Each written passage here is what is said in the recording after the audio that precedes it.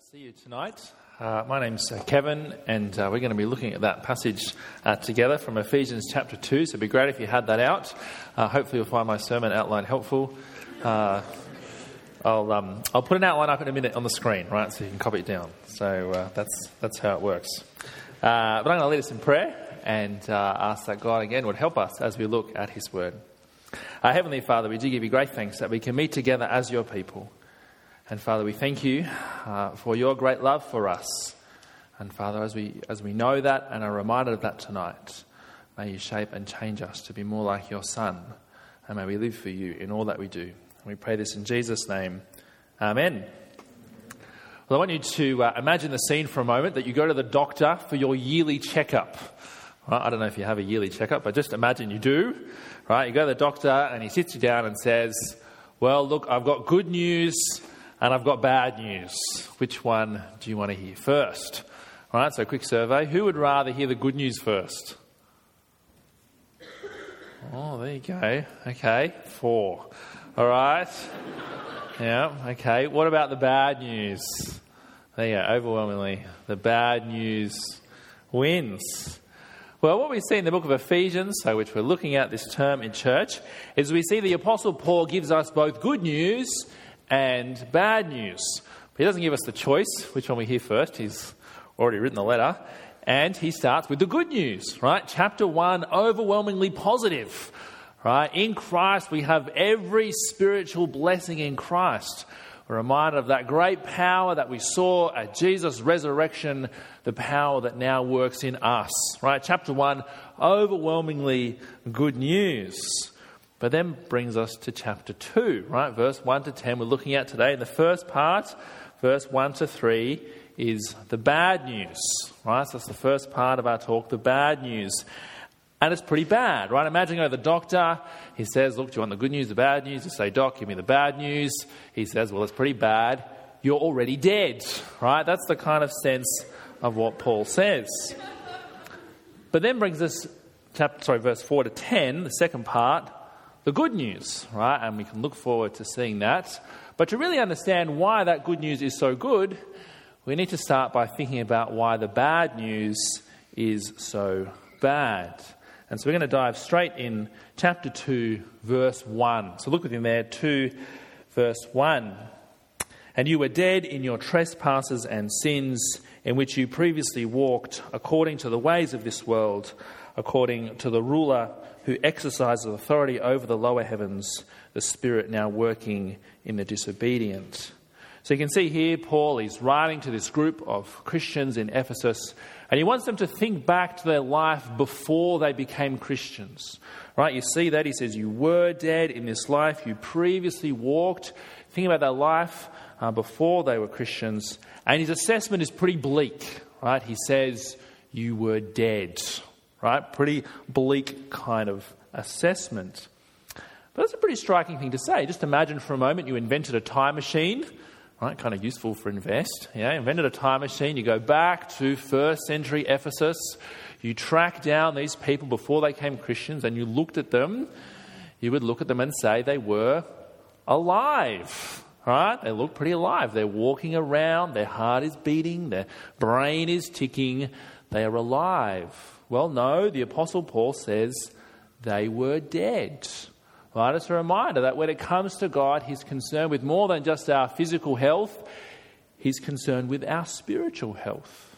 And in particular, he's concerned about the way we relate to him. See, God made us as his creatures. He made us to love him with all our heart. And he made us to love others as ourselves. But the reality is we fall short of this. So take, for example, these Ephesian Christians. Right, Paul says, well, previously you walked in sin. Now, to walk, it's a common metaphor used in the Bible to describe our way of life. And these Ephesians, they were walking, their life was in sin, right, in rebellion to God. They failed to love him, they failed to love others. And he also says they were walking in trespasses, right? They'd broken God's holy law. And because of this, they were dead, Right? Notice not just they will be dead, they will face God's judgment. No, they were already dead because of their sin. But notice in the passage there's more to the story. See, they walk in sin, verse 2, according to the ways of this world. Right? It's a reminder that the world that we live in, the society, well, it influences people. Right? If you think about our world today, 21st century Sydney, the world around us, it doesn't exactly encourage us to love God and love others, does it?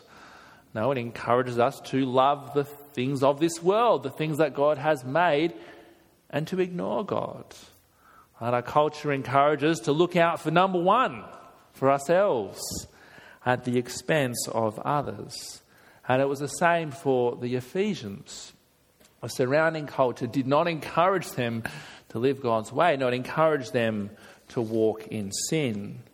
But you can see there's more to the story again. Again, verse 2, they walked in sin according to the ruler who exercises authority over the lower heavens, the spirit now working in the disobedient. Right, a reference to Satan, the enemy of God. So if you get back into your time machine that you've invented and you go back to first century Ephesus and you find these group of people, you would look at them and think, okay, they're ordinary, everyday people making ordinary, everyday decisions. But no, what this passage reminds us is that previously walking in sin, they were walking according to the authority of Satan. Right? They were under the influence of him. Which is a pretty striking thing to say, isn't it? And if you think about the implications in our context, what it means, those outside of Christ that we see in our world today, they might look like ordinary, everyday people, but actually this passage reminds us that they are dead. Right? They are dead in sin. They walk according to the ways of this world, and they walk under the authority of Satan. What we see as we look at our world around us, we see that it is dead in sin. And it's really important for us as Christians to see the world rightly, to see it according to the Word of God. But actually the thrust of the passage is not to understand the world around us. Right? Paul is reminding the Ephesian Christians of their life before they became Christians. Right? Verse 1, you were dead, right? That's what Paul wants them to do, to think back to their previous life, to remember that outside of Christ they were dead, so that they can understand the wonderful good news that will come. And it's the same for us, right? If we want to understand just how wonderful the good news is that Paul will share, well, first we need to reflect just how bad the bad news really is. We need to think about the ways that we struggle with sin. The way that we, without Christ, would be dead in our sin. Right? We might like to look back to the time before we became a Christian, to reflect on our life then, but we can also reflect on our life now. See, as Christians, we know we continue to struggle with sin. We continue to fail to love God with all our hearts, and we fail to love others as ourselves. And it's really important for us as Christians to understand the depth and the seriousness of our own sin before God. And one thing that will really help us come to terms with this is what Paul says next in verse 3. Right, look there, verse 3, and you can see there's a bit of a change actually. See, verse 1 and 2, Paul's been talking particularly to the Gentiles, right? You Gentiles were dead. But now, verse 3, there's a change. Verse 3, we too. Paul's talking about himself and the Jews in particular. We too all previously lived among them, the Gentiles, in our fleshly desires, carrying out the inclinations of our flesh and thoughts, and we were by nature children under wrath, as the others were also. Now, Paul's point here is to remind his readers that Jew and Gentile alike are under sin. Together they are children under wrath. But in what he says about the Jews, it's a reminder for us that God just doesn't see our actions, the things that we do, but he also sees our thoughts, our desires, the inclinations of our flesh, our sinful nature, the way that we rebel against God. And when you just consider that for a moment, that God sees into our hearts, well, it becomes much easier for us to appreciate the depth and the seriousness of our sin. See, if you think back to our life, whether before Christ or we think of the way we struggle in sin now, right? We can think of actions, things we've done, right? The way that we've, spoken that harsh word, the way that we've got angry or whatever it is. But once we start to think about our thoughts, the way that we've harboured pride in our heart, our lustful thoughts, the way that we've despised others, well, we're reminded of the depth of our sin, right? We're reminded that without Christ, without his forgiveness, then we really would be dead in our sin. But we can also think of the things that we have failed to do. See, God made us to love others, and yet it's not that hard to think back of times when we have failed to do that. Or we've failed to speak the word we know we should have. We've failed to show love and compassion to those around us. And we can think of the ways that we've failed to love and honour God. The times that we focused on the things of this world and ignored him. The times we failed to give thanks and honour to him. So I think it's really important for us as Christians to reflect on the depth of our own sin, the ways that we fall short, the ways that without Jesus we would be dead in our sin. Now it's worth saying, talk about sin, it's not always the most popular thing to do, right? Sometimes people complain about church. They say church, always so negative, talking about sin and judgment. But it's important that we're shaped by God's word in this. To really be honest before God and to realise the depth and the seriousness of our sin. But one thing that will really help us in this, as we reflect on ourselves, is also to look to Jesus. Right? Because when we look at Jesus, when we see his life before us in the Gospels, there we see the one person who always lived God's way. The one person who always loved others. See, what we tend to do, right, is we reflect on our life, right, and we think of our sin, but then we think, well, it can't be that bad. At least I'm better than Vincent, right? And it's not that hard to think of someone who we think is worse than us. Okay, Vincent, pretty good example, right? And so I think of my life, I think the ways I struggle, and I think, well, at least I'm not as bad as Vincent. But actually much more right is that we compare ourselves to Jesus. Because it's in him we see God's standard lived out. And as we compare ourselves to him, well, the reality is that we fall short. But it's also as we look at Jesus, as we think about God, we think about the way that he is holy and perfect and pure, we recognize that our sin is abhorrent to him, that he hates sin. Think what it took for God to secure our forgiveness. It took Jesus' death on the cross. See, I think as Christians, as we mature and grow, a sign of maturity is that we struggle more with sin than when we first began. That seems like a funny thing to say, isn't it? You'd imagine as you grow as a Christian, you would become more godly, right? More like Jesus. And I hope that's true. But see, also as we grow as a Christian, we become more aware of the sin in our hearts. And certainly we become more aware of how holy God is, of how perfect he is, and the way that our sin deserves death. But as we reflect on sin, there is a particular danger for us, I think, particularly as those who are part of church. See, the danger is as we hear about sin, well, there can be this growing sense of apathy. Right, we can know these things in our head. If we had a multiple choice exam, you'd circle the answer. Yes, I am sinful. Yes, my sin deserves death. Right, you can get the right answer 100% in the test. But if you're really honest, you just don't really care.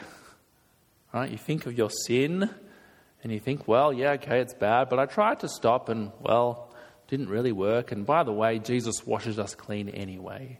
So who really cares? I think this is a real danger for us, that we can become apathetic. We can just not care about our sin. We can know it's a reality, but we don't feel any sorrow over the way we fail to live God's way. And it could be for you that you recognize that in your life. Right? Perhaps you're just sort of starting down that track. You think, yeah, perhaps I have become a little apathetic about my sin. And I hope this passage really speaks to you, to remind you that without Jesus, without his forgiveness, that you would be dead in your sin. But for some of us, well, it could be a longer term problem. Right? Perhaps it's been a long time since we've really felt any sorrow over our sin. Our heart has been hardened by apathy, and we've just stopped caring about these things. Well, if that's you, I hope this passage really speaks to you. Right? It reminds you of the depth and the seriousness of your sin. That you would come before God and confess your apathy. That you would confess your sin. That you would pour out your heart before God. That you would feel sorrow in your heart. That you would really feel the weight of your sin against you. Because it's only as we understand how bad the bad news is, as we really come to terms with our sin in the past and in the present, as we really just how desperate our plight is, it's only then can we appreciate the most wonderful words that you will ever hear. Look with me there, verse 4. But God, who is rich in mercy, because of his great love that he has for us, made us alive with the Messiah, even though we were dead in trespasses. You are saved by grace. Right now, as you hear those words, aren't they the most wonderful words that you would ever hear? Right? Particularly as we reflect on the bad news, the way that without Christ we would be dead in our sin. Or to hear this wonderful news that in the Messiah, in Christ Jesus, we have been made alive. Right? How incredible is that news? And I hope that as you reflect on your sin, that you would come back to that great news, the great promise of the gospel, that in Jesus we have been made alive in Christ. But as we hear this great news of verse 4 and 5, well, we might ask the question, a good question, of how, right? How are we made alive in Christ? And you might expect the Apostle Paul at this point to talk about Jesus' death, right? To talk about the way that Jesus has died in our place, right? That would make sense, wouldn't it? But no, he actually does something a little bit different, right? Verse 6, look there, verse 6. Together with Christ Jesus, he also raised us up and seated us in the heavens. See, Paul here is talking about the resurrection. And in fact, the words that he uses, well, I hope sound a little bit familiar to you, right? Let me put Ephesians chapter 1, verse 20 on the screen, right? We looked at this last week. And so God demonstrated his power in the Messiah by raising him from the dead and seating him at the right hand in the heavens, right? We looked at this last week. God's power shown in Jesus when God raised him from the dead and seated him at the right hand, right? So where is Jesus now? Well, he's in heaven, right? Seated at the right hand of the Father. Now just keep that in the forefront of your mind. Now I'll show you again chapter 2, verse 6. Right? Together with Christ Jesus, he also raised us up and seated us in the heavens. So we could ask the question, right? Jesus is in heaven. Well, where are we? Now, in one sense, the answer is obvious, right? We're sitting in a church in Carlton in the year 2017, right? That's where we are. Well, actually, The passage says that no, we've been raised with Jesus, right? We've been joined to him, we've been united to him, and so we're with him, right? Where Jesus is, well, that's where we are. Right, now this is meant to blow your mind, right? So don't worry if you get confused by this. You're actually in two places at the same time, right? Physically, you're here in Carlton, but as you're joined to Jesus, you're with him in heaven. Now, there is a sense in which we look forward to this future reality, right? As Christians, we look forward to the resurrection. We will be raised physically, and there we will live with Jesus forever, right? It will be great. That's what we're looking forward to. But there's also a sense in this passage that now we are with Jesus. Now, because we are in Christ, because we are with him, we are seated with him in the heavens. And that's amazing, isn't it? To think about the wonder of God's goodness to us, that he would raise us with Christ. But you notice in the passage the reason for that, right? Look there, verse 7, the reason. He's done this, he's made us alive, he's raised us up. Verse 7, so that in the coming ages he might display the immeasurable riches of his grace through his kindness to us in Christ Jesus. Right? He's done this to showcase his grace. Now just come back to Ephesians chapter 1 for a moment. Right? If you want to know where God's power is, if you want to see an example of that, where do you look? To Jerusalem, right? 33 AD, to the empty tomb, right? That's where you see God's power demonstrated when God raised Jesus to life, right? Now we could ask the question, well, where do we see God's grace displayed? Right? Where do we see God's grace?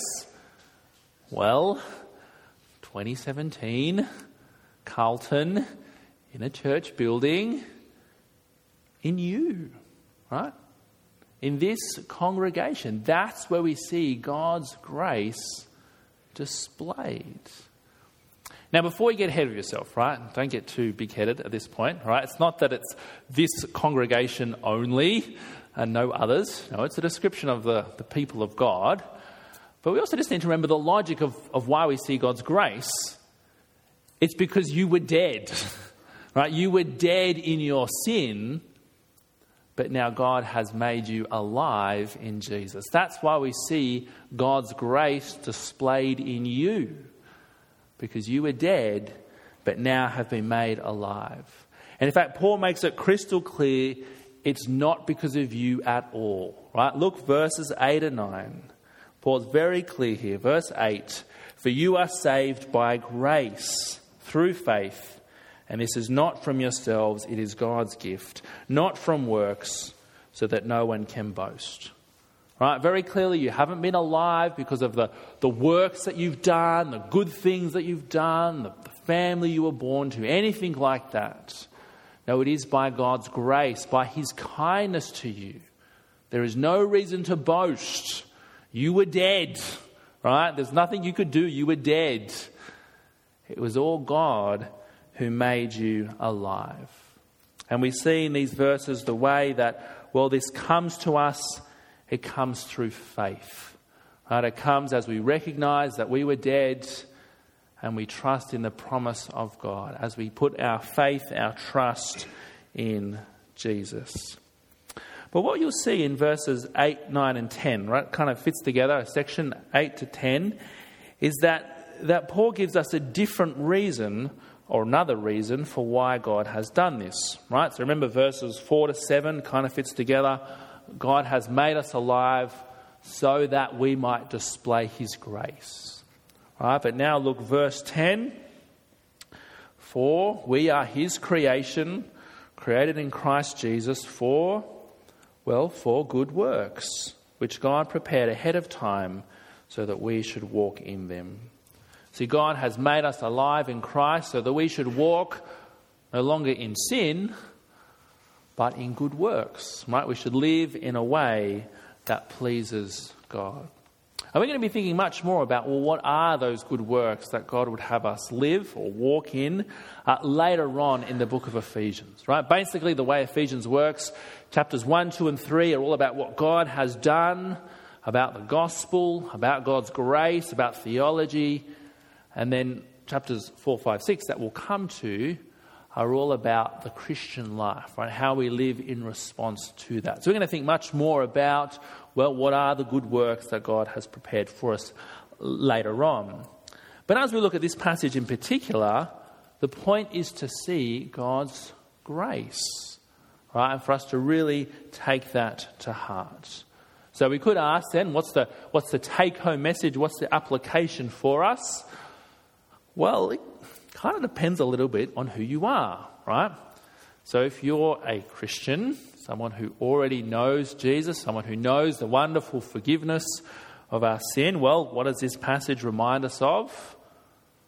Well, it reminds us of God's grace. I'd encourage you to think back to your life before you became a Christian.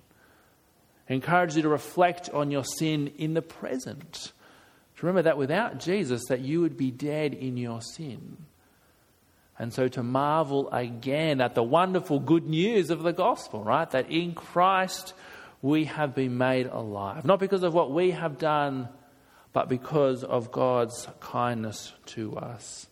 And it's really important for us as Christians that we continue to have before our eyes the wonder of God's grace. Because this really is the engine room of the Christian life. Right? Later on, we're going to get to the kind of practical application of how to use our words and all those kinds of things, right? But before we get there, we really need to get our heads around God's grace. Because as we know what God has done for us, that is the thing that will motivate us and drive us to walk in the good works that God has prepared for us. Right? So that's the kind of take-home message for the Christian, right? To again marvel at the wonder of God's grace. But what about to those who aren't Christian, right? To those who are not yet followers of Jesus? What's the sort of take-home message for you? Well, I could ask you, do you want the good news first, or would you rather the bad news? Right? You don't actually get a choice. The majority was the bad news anyway, so I'm going to give that to you, right? What's the bad news? Well, you are dead in sin. Right? Now, I realise that's a pretty stark thing to say, right? But, well, it's hard to say any other way, isn't it? Having looked at this passage together, I hope you're, at least for being honest, right? God's assessment, you are dead in your sin. But alongside the bad news comes the good news, right? The good news that Jesus came into our world, that he lived a perfect life, that he died in our place, that God raised him to life again. And the promise of the gospel is that anyone who comes to Jesus in faith, anyone who puts their trust in his promise, well, they will be joined to Jesus and they will be made alive. Their sin is forgiven and they are made alive with Jesus. And so look forward to life forever with him. In this passage, we see the bad news. But it's as we reflect on the bad news that we're reminded of just how wonderful the good news of Jesus is. So how about I lead us in prayer and give thanks for that.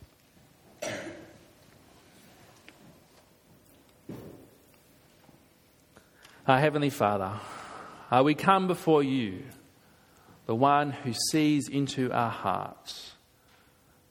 And Father, we pray that we would be honest about our sin. Help us to see the ways that we have failed to love you with all our hearts, the way that we have failed to love others as ourselves. And Father, we know that by ourselves that we are dead. And so, Father, we're so thankful for the Lord Jesus. We thank you for his willingness to die in our place. We thank you that you raised him to life again. And that wonderful promise that we can be joined to him, that our sin can be forgiven. And so we can look forward to life forever with you. And Father, we pray that we would marvel at your grace. And that for many of us, all of us, that we'd come to put our trust in Jesus and we accept the wonderful promises that you make to us. And we pray this in his name. Amen.